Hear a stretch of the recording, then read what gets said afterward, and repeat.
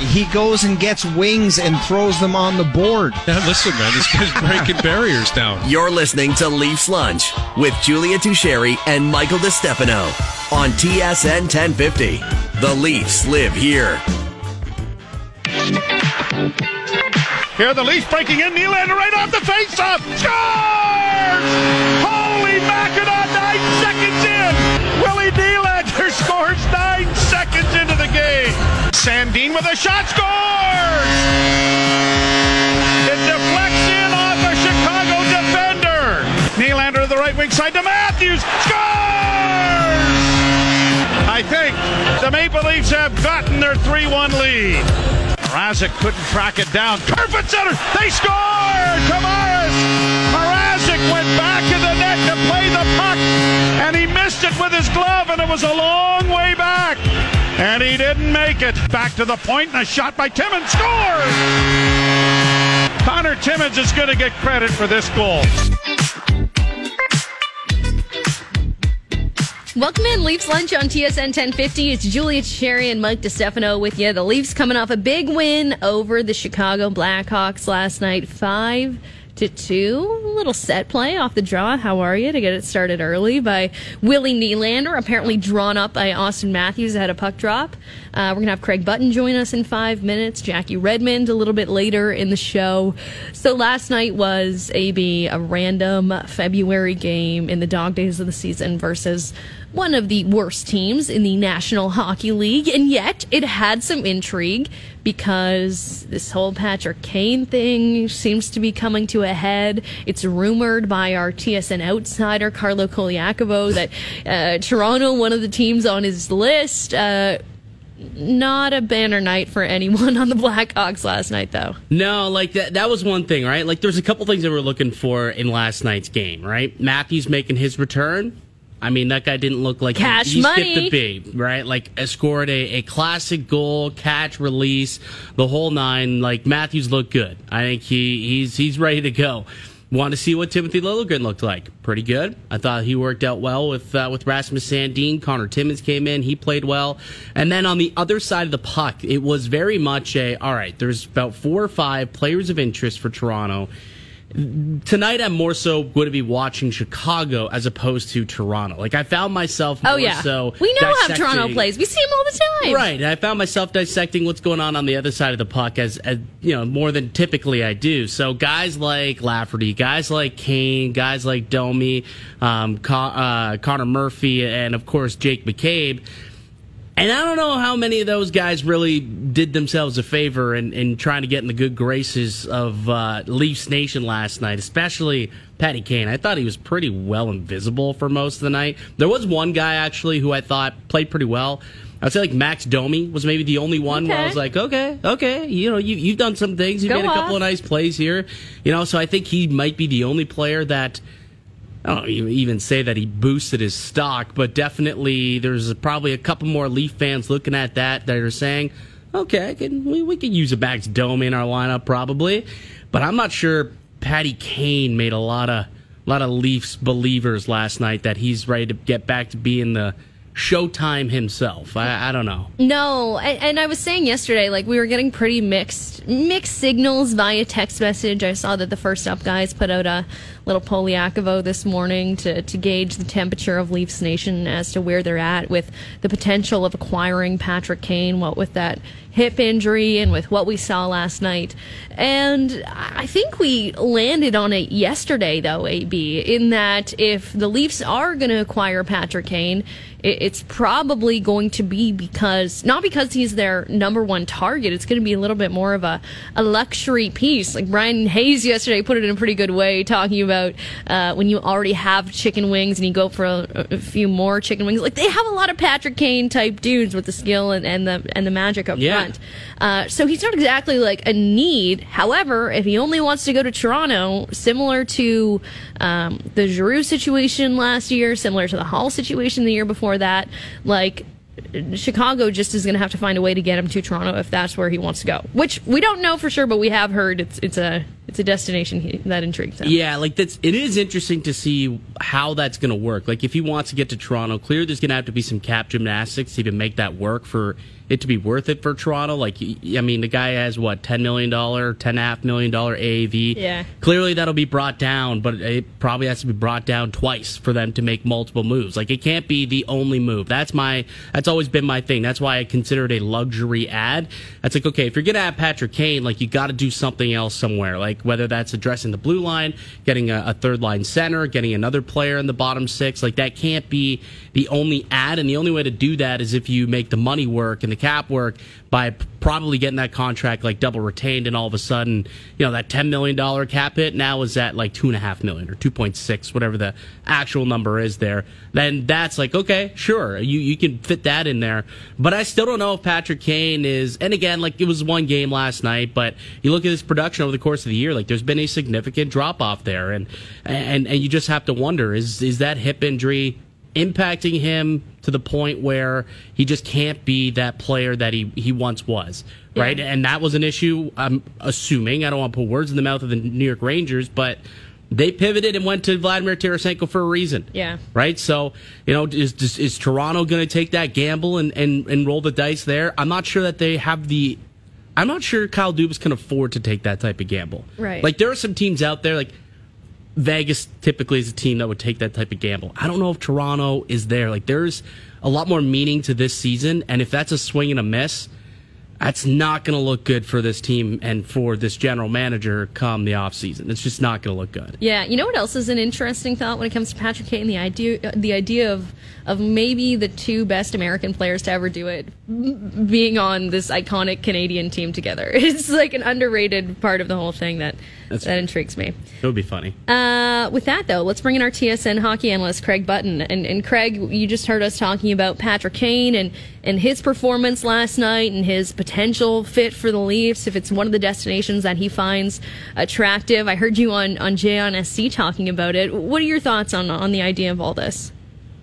Well, I think the first thought is that Patrick Kane is a first ballot Hall of Famer. He's been a great player. Yep. He still is a top-notch player. Don't even look at this year and consider anything to the contrary.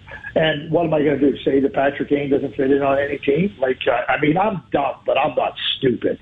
And Patrick Kane is that good. So, you can look at different areas of a team and you can say, okay, we want to strengthen ourselves there.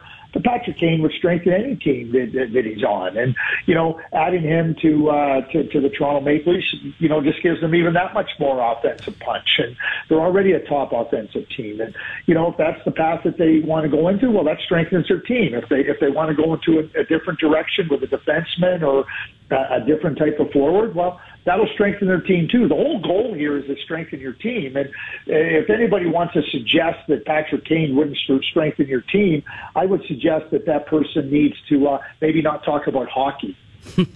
Well, I'm curious, Craig, like what type of due diligence would Kyle Dubas have to do before making this type of trade? Like there's the ongoing speculation about Patrick Kane's hip injury. Like are general managers privy to that information, like the medicals and whatnot prior to making deals? Like what type of due diligence would he have to do to be comfortable making this type of trade?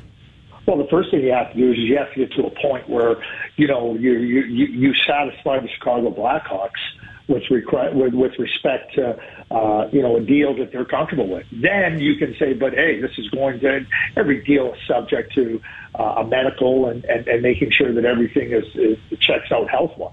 But, the Chicago Blackhawks owe nothing to any team unless there's a deal that's ready to be there. Now, can Kyle Dubas ask Kyle Davidson, hey, listen, you know what? I'm going to engage in these talks, but can you assure me that Patrick Kane is healthy or there's nothing lingering? And, Kyle Davidson say, I can assure you of that, but, and leave it at that.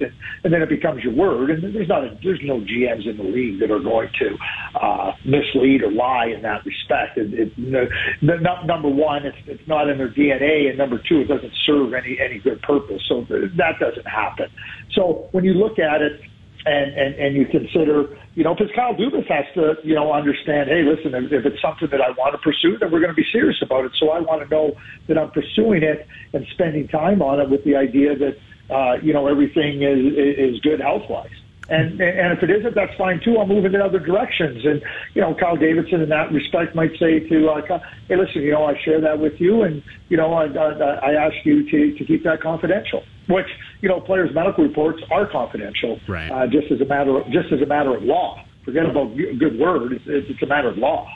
Do you think the Blackhawks owe anything to Patrick Kane? Like, if he came up to them and said, hey, I want to play in Toronto, would it be a situation where they do whatever it means, or would they still need to get that top tier, assets back in order for them to make that swing? Or do you think that Kane has given enough to this organization where they would say, okay, we'll go and we'll see if we can get something we could live with? Maybe it's not the best return, but something we could live with, and figure something out with the Maple Leafs to facilitate that for Patty Kane.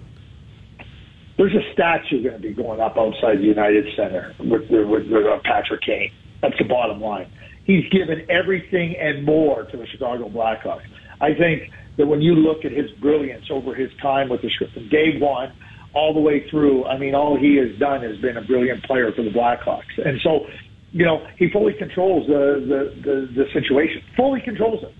And so, for Patrick Kane, and I believe this, that him and Jonathan Toews, if they are going to consider leaving the Blackhawks, it would be to go to a team that has a serious chance of winning the Stanley Cup. So now if you're Kyle Davidson, put yourself in the general manager's chair, and Patrick Kane says, hey, listen, you know what, I'll consider waiving, but here's the team or teams that I would go to. It behooves Kyle Davidson not to meet the wishes of Patrick Kane. Not to meet the wishes of Patrick Kane. Regardless, I'm not telling you to just say, oh, yeah, give me a 7th-round draft pick. It's got to be something that's reasonable. But I think there's a recent example here. And I think it's very clear what Doug Armstrong did with Vladimir Tarasenko. Vladimir Tarasenko had a no-move clause. He certainly, contributed a lot to the St. Louis Blues over a period of time. And Doug, you can look at it and go, well, he got a first-round draft pick. But he served the needs of his organization as best as he could. But he was also recognizing that Vladimir Tarasenko gave a lot to the Blues over his time. And so now here's what we can do. And I don't have any reason to believe that Kyle Davidson would do anything other than that. Yeah, very interesting situation in Chicago right now, so I'll stay tuned to see what happens there. That's our TSN hockey analyst, Craig Button. Let's shift our attention to a great American player that does play on the Maple Leafs currently. Austin Matthews got back into the lineup last night, a goal and an assist. Looks like he didn't miss a beat, Craig. You were on Jay last night, and you're thinking he could be poised for a little run here down the stretch? Well, recent history serves as a guidepost. All you got to do is look back to last year where, he took it to another level. It's fascinating when we talk about Austin. And, he scored 60 goals last year, MVP and everything that went with it. And he's on pace for 40 goals. I mean, that's what he's on. And you think about 60 to 40, okay, it's a drop and everything. But it's hard to score 50 in this league, let alone 60. But at the end of it all, when I watch Austin Matthews play, he's dangerous. He's dangerous all the time. He's dangerous game in, game out. And a healthy, rejuvenated, sometimes it's not just the health part, the physical part of it. It's also just kind of the fatigue that sets in mentally. And so watching the game last night, watching Austin come out right from the opening faceoff, he was chomping at the bit. He was like a thoroughbred that got put in the gates at the Kentucky Derby, and those gates opened and away he went. And to me, that's what he is. He is a thoroughbred. And to be in the state that he's in physically and mentally, and I'm talking about just resting and being in that state, I think that's a scary proposition. But when I think about Austin Matthews in the game versus Chicago, he was a dangerous player throughout. And yeah, he only had 1 goal and 1 assist, but that doesn't tell the whole story. So, if Austin Matthews continues playing like he did last night, and understanding that what he did last year was pretty significant en route to 60 goals, I would say that indications that a top player being a top player are real strong. That if you're an opponent, watch out. Well, he didn't even get an assist technically on that opening goal, but apparently it was all Matthews. Like, right. Nylander after the game said, yeah, it was his idea to drop that play and for me to attack, and he technically won't get rewarded for it on the score sheet. But I think it just points to the fact that, like, Auston Matthews, has the maturity to, make a decision to do something like that. But also, it's just like the IQ of this guy, knowing that something like this could be available for a team that might not be expecting it right out of the gate. I think that just speaks to kind of, the evolution in his game just keeps taking leaps and leaps and leaps, not only on the ice, but also up in the brain. Well, I'm going to give you the whole inside story on how that play got developed and where it started from. Love it. It was at the Super Bowl party on Sunday. They were all gathered, Super Bowl party, watching Patrick Mahomes and the Kansas City Chiefs, Jalen Hurts, and the Philadelphia Eagles do plays. So, I don't know if it was over the guacamole dip or if it was over the queso dip or the chicken wings or whatever, but that's where the play all emanated from. I believe that they drew it up probably in the three cheese dip, and said, "Here's what we can do," and then they couldn't wait to play on Wednesday to show off their coaching acumen. I mean, who's to say that Auston Matthews isn't in line to be an offensive coordinator in the NFL? Hey, who knows? It's funny you say that though, Craig, because the way that Nylander kind of came. I don't know. It looked like he was running a football route. Like he kind of, I don't want to say lazily, but like kind of acted as though he was just nonchalantly skating, in towards in towards the defender, Jake McCabe, and then out of nowhere on a dime cuts to the middle of the ice, and it accepts the pass from the defender, and then ends up taking it right to the net. So it kind of looked like a football route in a way. It's funny that you mentioned that, because that kind of did go through my head. It was like, that kind of looked as though, it was a little bit of a stutter route, and then boom, there he went and caught him in stride, and, history went to the house, as they say in football. Kind of looked like an AB. Exactly. It looked exactly like it. It was a slant route. I just said Patrick Mahomes and the Chiefs, Jalen Hurts and the Eagles. I said they were watching Super Bowl I know. Sunday. I mean, it was exactly a wide receiver move. What do you mean, kind of look? No, you're 100% right. I was trying to, I don't know, add to what you were saying, where I'm confirming that. I also agree. It definitely looked like that. Well, I said it last night on SC and J as well. I said this was a football play. Yeah, it was. Julia was watching. Obviously, you weren't. Tuned in. Thanks, Julia. Very deeply tuned in. Had a long day. I had to take photos yesterday. It was a long day for me, Craig. Did a photo shoot. It was a long day for me. The old photo shoot. Yeah, I saw pictures of everybody having to get the old photo shoot headshot day. You didn't get down here for your headshots, Craig? Listen, but I do one a year, usually at free agency, and it lasts a year. My beauty shines throughout the year. I don't have to get them updated. Fair enough. So true. We're chatting with Craig Button. Yeah, that's not true, Julia. True. Connor Timmins is an interesting cat to me, Craig. It seems like every time he's in there, good things are happening. Like 13 points in 19 games, definitely nothing to sniff at if you're Connor Timmins and you're watching him play. But why isn't this guy getting more of a look? I guess I suppose you could look at it and say depth, but it just seems like they gave him this contract extension. Like, should he be getting a little bit more run here down the stretch? And like, what have you made of his play since becoming a Maple Leaf? I think he is getting a run, but you got TJ Brody and you got Timothy Liljegren, who's played really well. A couple of things I would say about Connor. Connor was a really good prospect, and drafted by the Colorado Avalanche, got traded for Darcy Kemper on a pretty significant deal, and so this isn't. Knowing what Connor Timmins was capable of and knowing what his potential is, it shouldn't come as a surprise. Number two is that he ran through a stretch of 4 seasons where he wasn't able to play very much. I mean, prior to being acquired by the Toronto Maple Leafs, I think he had played 105 games in 4 seasons, including missing a full season. So, it's hard to hone your game. It's hard to develop your game when you're not playing. And I think when they picked him up in that trade, I think the biggest challenge for the Toronto Maple Leafs and Connor Timmins together was, how were you going to be able to get him back playing? How were you going to get him comfortable in his game and playing to his strengths, which you've identified, and then getting him into game action? And so you look at the Toronto Maple Leafs, and I think they've handled him really nicely. But I think that it shouldn't come as a surprise based on Connor's potential. And when you make that trade back when they did, you got a lot of runway. to help the player develop and get him moving along in the right direction and in the direction that you feel he can do that. And certainly he has shown that. But I think I think all in all, when you look at where Connor Timmins finds himself today, I think that's a great place for Connor, and I think it's a really significant place for the Toronto Maple Leafs to have found him that opportunity to develop his game, because it's not easy to develop your game at the NHL level, and Connor's done a nice job of that. Yeah, pretty impressive little resurgence from Connor Timmins. That's Craig Button on the phone, our TSN hockey analyst. Let's go around the league a bit, Craig. Take a look at our trade bait board. Timo Meier, currently the top dog on that one. The Leafs have checked in there, but we've kind of heard the Leafs have checked in everywhere, so I don't know if it counts as a full report.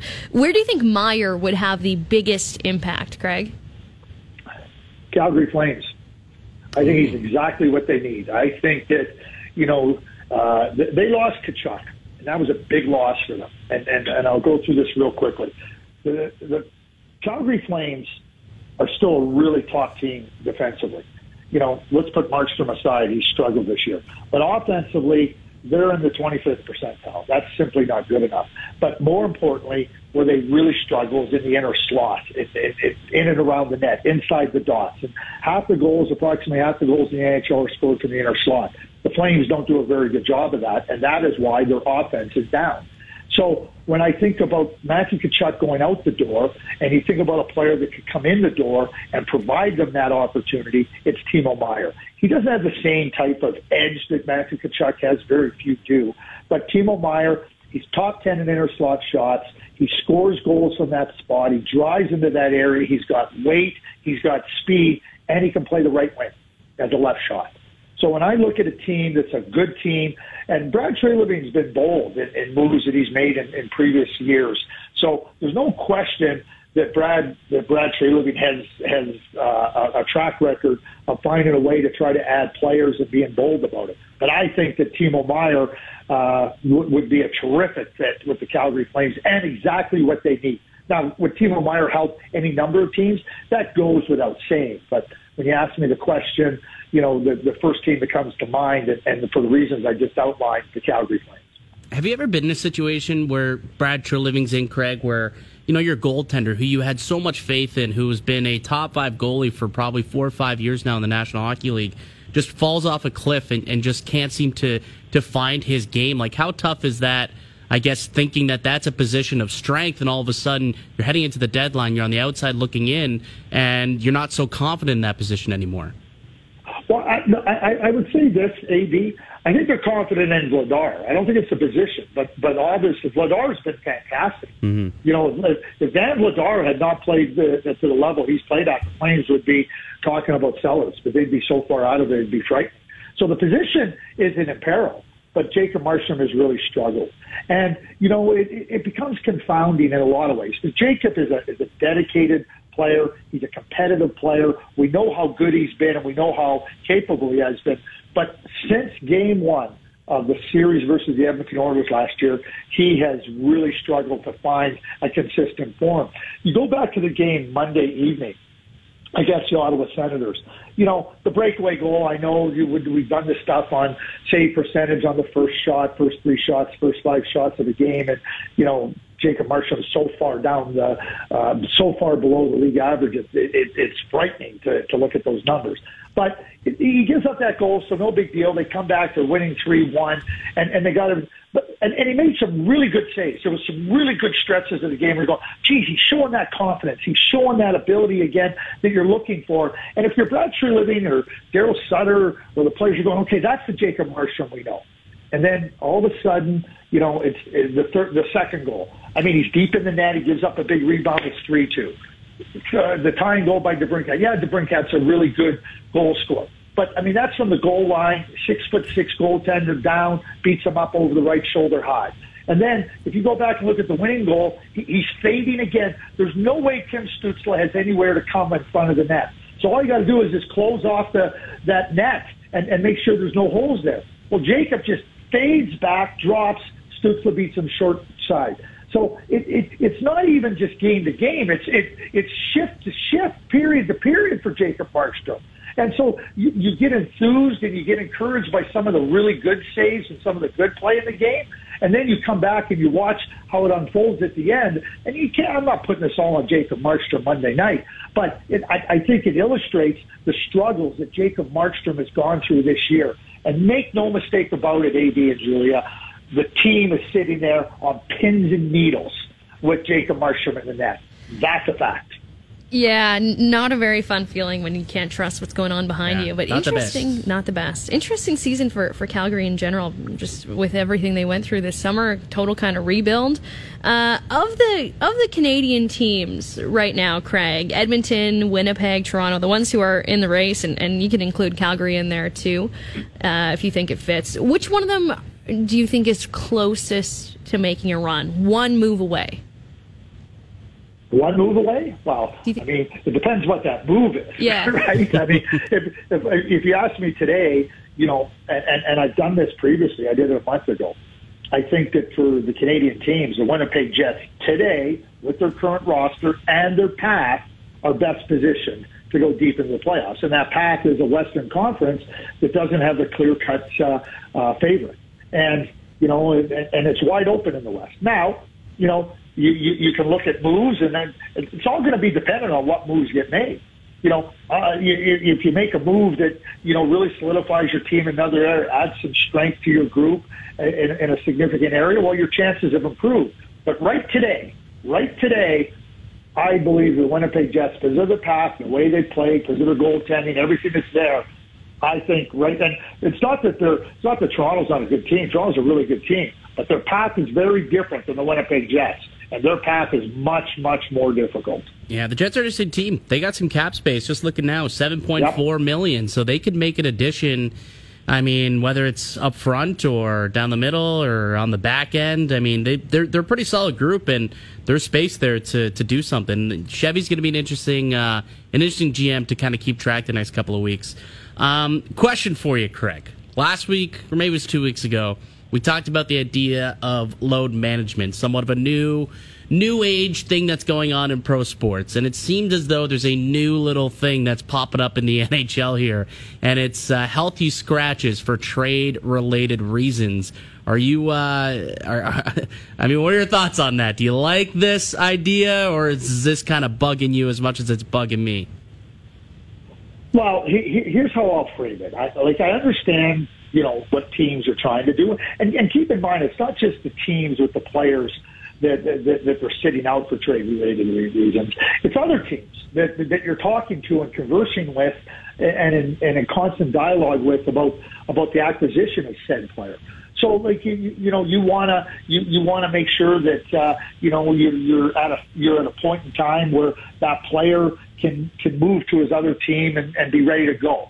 And but it's with this caveat, AB. Like, if there's something imminent and there's something that leads you to believe, hey, listen, you know what, we're right there. We just got to work out on some of the smaller details, dot the I's, cross the T's. I got no problem with it. But this idea of sitting out players for a long term just to protect them, I'm not buying. Listen, Craig, you know, players, these are top performers. They're conditioned in every regard to play. And playing is what they do and what they do best. So if you're going to sit down and start saying, well, we're not going to play this player just to protect them, like, you know, you think about what the Arizona Coyotes have done with Jacob Chikrin. Yes. Okay, so last weekend, I get it. That was kind of a signal to me that, like, okay, they must be close to making a deal. And then Andre Tournier comes out and goes, well, he's going to be a healthy scratch all this week. It's been 3 games. Don't like that. I think it affects the integrity of the game. And, you know, the bottom line is, you know, and I also go to this too, and I've said it many times. You got to sit out players. Sit out players, like, you know, the players play. Players play. And like I said, they're conditioned, they're top performers, and they play. You know, if you're worried about them getting hurt, well, then wrap them in bubble wrap, put them in a hotel room, airlift them, carry them down into the dressing room to get dressed for the game. Because I'll tell you what, Rasmus Anderson got hurt riding a scooter.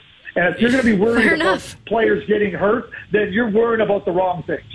Yeah. And I don't, like I said, imminent deal, I get it. Other than that, I don't agree with it at all. I'm with you. Like, sitting Chychrun out for 3 games and counting, like, still haven't seen a deal. Now, they are playing the LA Kings this weekend, and maybe, he packs an extra suit or a couple extra clothes. Maybe he sticks in LA after that. I don't know.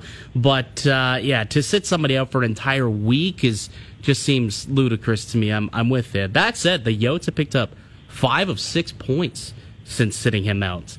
Nice 1-0 win last night against Tampa Bay. Who needs Jacob Chychrun? Change the winning lineup now. Isn't that the other argument? Yeah. Can't change the winning lineup, right? That's it. They're on a roll. I'll tell you what. I traded for Mike Commodore when I was in Calgary, and he came. I think he came off the bus in Cincinnati, and he joined us, and he had a black suit. Well, that was the only suit he had for about 16 days. But about day 8, I said to him, I said, Mike, your suit looks like you sleep in it. It looks like you wear it under your equipment when you play in it. I said, have you ever heard of dry cleaners? I said, we can get this pressed this morning and have it back to you by this afternoon. And he started to laugh. And he goes, yeah, I know. He goes, I got my clothes and everything. I said, you know what? Like I said, you got another few days before you're going to be able to get your clothes. So we had a good laugh about it. But, players just get into the mode of just playing. So maybe, AB, send a note to Jacob. Say, hey, pack a couple of suits wherever you're going. Yeah, I think that'd be a good call for him. Craig, appreciate the chat as always, my friend. Have a great weekend. We'll chat again next Thursday. Yes, we will. And see you Friday night for the CHL on TSN, Julia. Ooh. Let's rock. Should be a good one. Yeah. In studio? Yeah. Both in studio? Yep. Look at that. Wow. Us, Carla. What a be treat. Good. All right. Have a good one. We'll chat next week, Thanks. pal. All right. There he goes. Craig Button, TSN, hockey analyst. Yeah, they got, Jacob Chychrun. Like, LA's been the hot team that, was reported, okay, something's close. They do play them on Saturday. All right? They play LA on Saturday. So potentially, could we see something get worked out in person?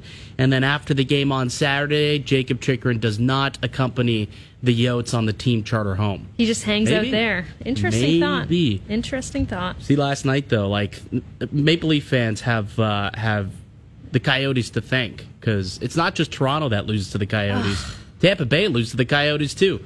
Connor Ingram had a 47, 48 save shutout last night.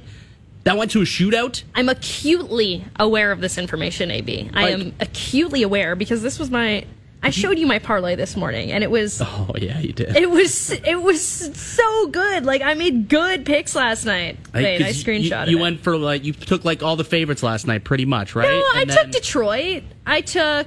the that's Avs, a ballsy pick, too. The Avs weren't actually the favorite in their game versus Minnesota, and I took the Avs. Nice. They were on the second half of back-to-back, too, so that was kind of But that's the one risky team. one. I took Buffalo over Anaheim. Yeah, that was a good pick. I took New York, and I picked Tampa Bay to beat the Coyotes, and it was the only game that didn't hit, and it went to a shootout at nothing. That's so tough. That's tough. And I even looked at it. I Vasilevsky. took a second on that game. I was like, Arizona, kind of hot right now. Tampa, second half of back-to-back. Maybe something weird will happen, and then I just moved on with my day.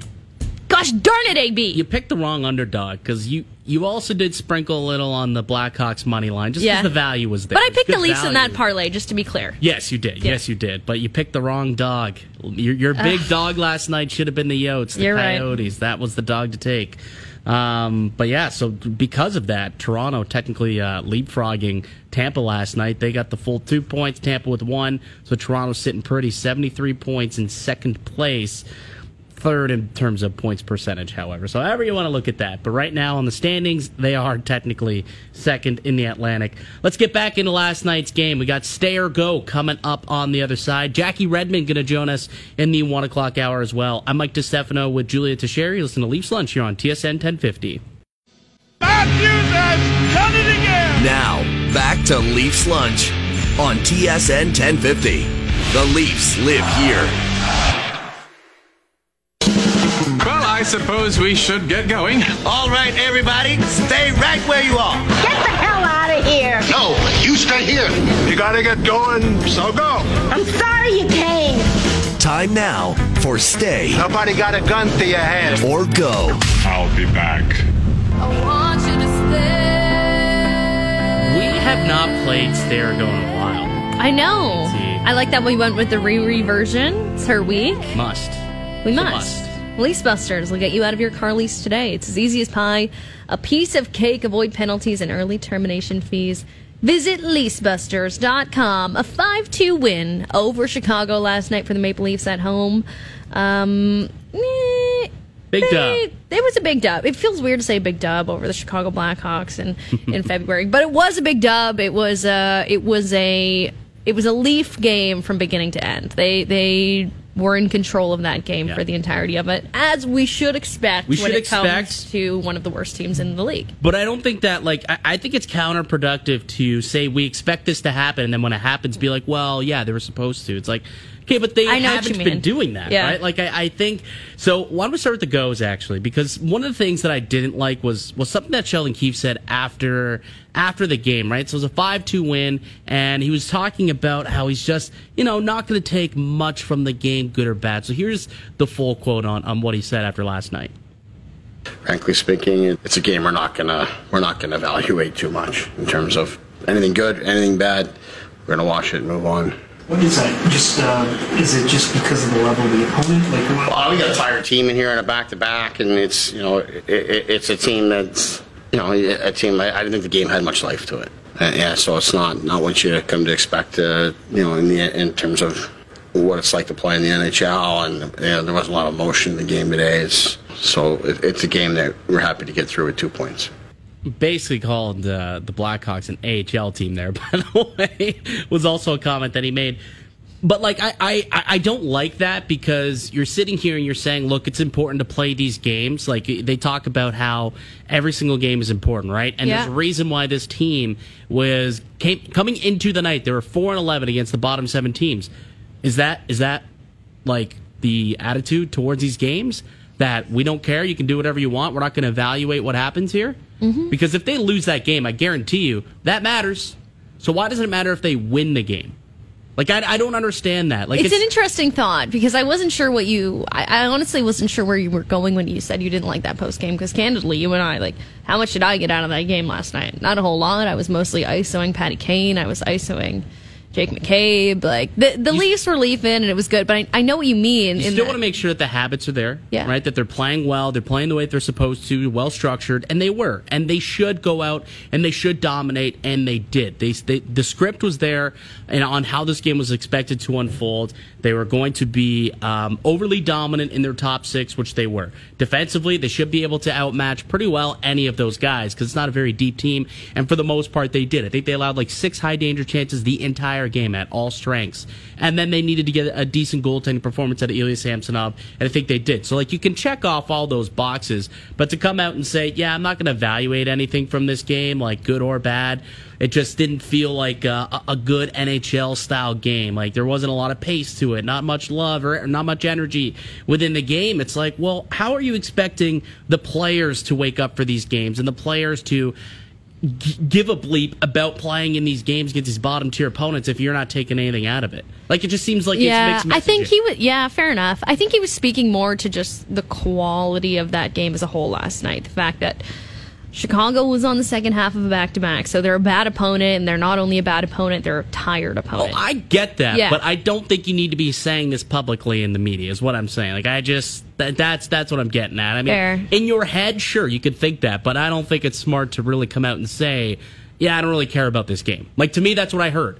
I really didn't care about this game. We won. We got the 2 points we were supposed to, and it happened, but we're burning the tape. We're moving on to Montreal.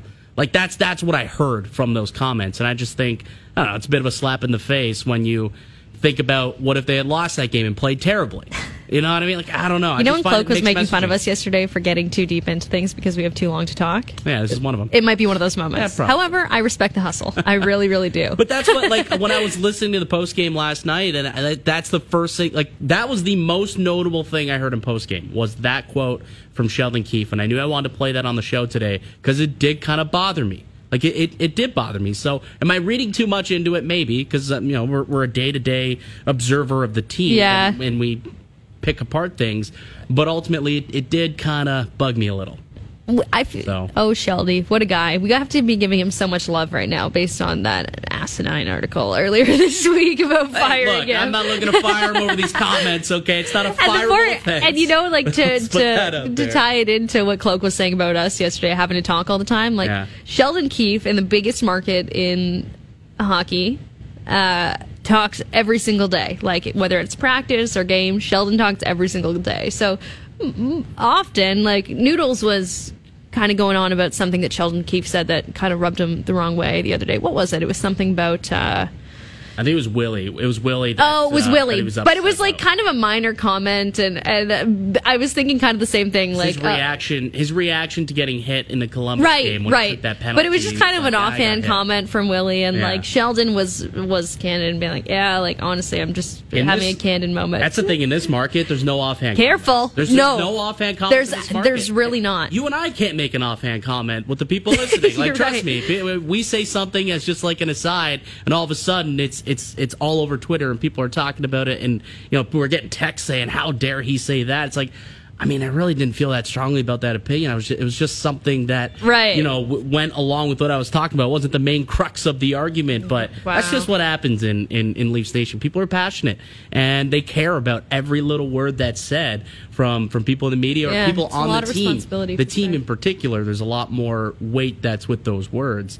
I don't know, just kind of rubbed me slightly the wrong way. Fair enough. I don't I will say though, stays. I myself some stays. You'd have to pay me to watch that one again. I didn't mind. I didn't mind the game. I didn't think that it was to Keith's credit. Was there a whole lot of that opening minute? I was like, where are we going here, boys? Yeah, you did throw a text in the group chat, and you're like, it's gonna be one of these games. Is it you get a goal 9 seconds in, and then I don't know what the hell happened. I guess that could go. Yarncroc giving up pizzas up the middle. What and a pizza. Cross-checking his own, literally body checks his own goaltender. That could go. Let's not put Samsonov in a bad spot like that anymore.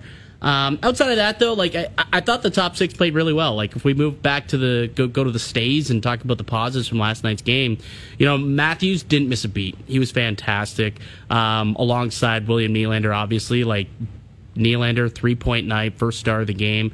The Connor Timmins goal doesn't happen if he doesn't forecheck the way that he did. He was really, it was good to see. And then Matthews followed it up with some support. Takes the puck off of Seth Jones and gets it up to Timmins, who lets go of a rip. That's another thing that last night. We got 2 goals from the defenseman.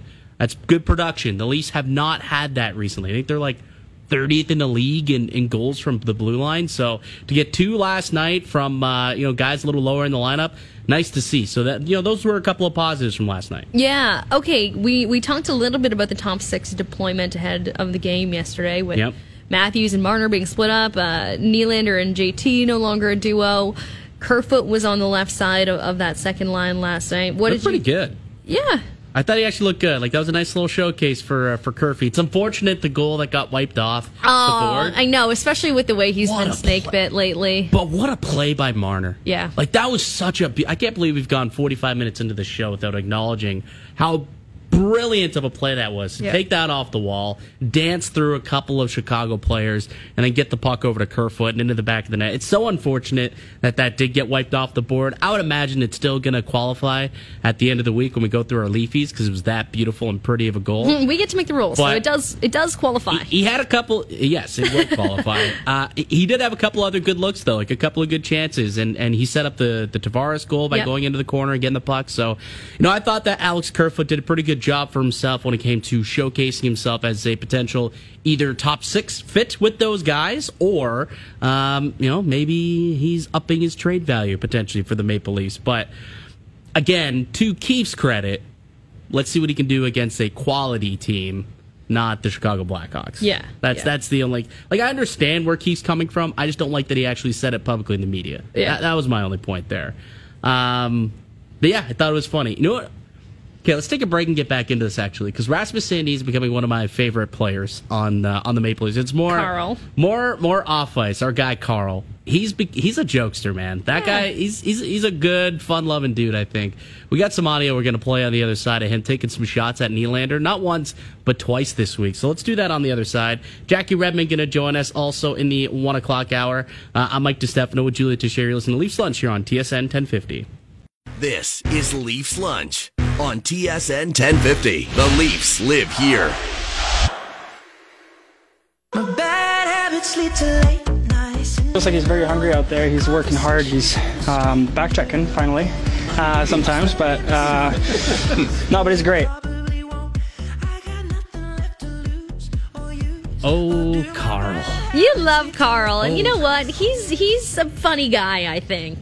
Carl, the jokester. He is. I think he's probably, like, I consider him almost the class clown of, like, him and Bunting, I feel like, keep the room light as, like, the kind of the practical jokesters in the room, I would think. Yeah, Leafs Lunch is brought to you by Vanilla Visa prepaid cards, available for purchase at Petro-Canada, the perfect gift for any occasion. You think Samsonov's in that mix with the class clowns? You know what, like, Samsonov's a bubbly cat, but I don't know if he's necessarily one that's gonna chirp people. Yeah. No, like, I don't know if he's a chirp artist out there. I think Jackie was asking Morgan Riley about him last night, so perhaps she can give us some insight as to what Sammy was like. I watched the interview. He was saying that Samsonov's, he's a quote guy, but kind of quiet in the room, kind of quiet on the ice. So I sense that Samsonov is kind of like that quiet guy in the back room, but when he says something, it always hits. It always lands. I love those people. Like, he waits for the opportunity to come, and then he's like, okay, this is my moment. Boom. And everyone bursts out laughing. Like, I could see him being that, but Sandin seems like the guy who, he's got punchlines for everyone and everybody at almost any time. Like, he's consistently making jokes and making people laugh.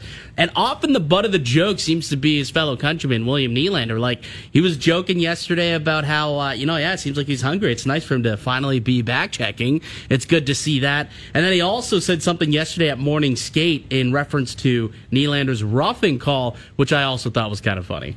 It's about time, I'd say, but... That is hilarious. I thought there was more than just the 1 second there that we had. I think there's a longer one here. Yeah, let's play this one. It's about time, I'd say, but no, I think, obviously we don't want to play on the PK, but at the same time, I think, it shows emotion. It shows, the level of his competitiveness, and I think, as I said, we don't want to play on the PK, but at some time, I mean, it's going to happen. You're not always going to take smart penalties, but I think it just shows that, he really cares, and he was a little frustrated, and, he took it down, that little guy. So, as I don't like it, I kind of like it as well. Like, that's the jab in there, took it out on that little guy. Who was like, that's it just even? a funny I don't even remember thing. who it was. Was it? Oh, sorry, I put you. Yeah, I'm actually blanking on who that was too. Was it? It'd be funnier if it was a big guy. I can't recall who it was. Me neither. I don't know why. I cannot recall. I was there. I was watching the game live, but for some reason it's escaping me exactly who it was. But whoever it was did turtle, like really did turtle. He's a scary guy. Was it Boquist? Was Built from Calgary. Was it Boquist potentially? Maybe. I don't know. Either way, I thought it was funny. Like, oh, nice for him to, show a little bit of grit against a little guy out there. Like, that is come funny. on, Willie, why don't you do that against someone who's it's just poking fun, and I think it just goes to show with they would know one another too if it was Boquist. They were in the OHL at the same time. Yeah, I think they're from the same place. Sandin? Yeah. I have potentially. I don't know. Is Boquist? Yeah, I guess he would be Swedish. Yeah. I think Adam Boquist potentially, but I think it's just it shows the camaraderie with the group. I think that they're willing to make some jokes out there. Like, I know that.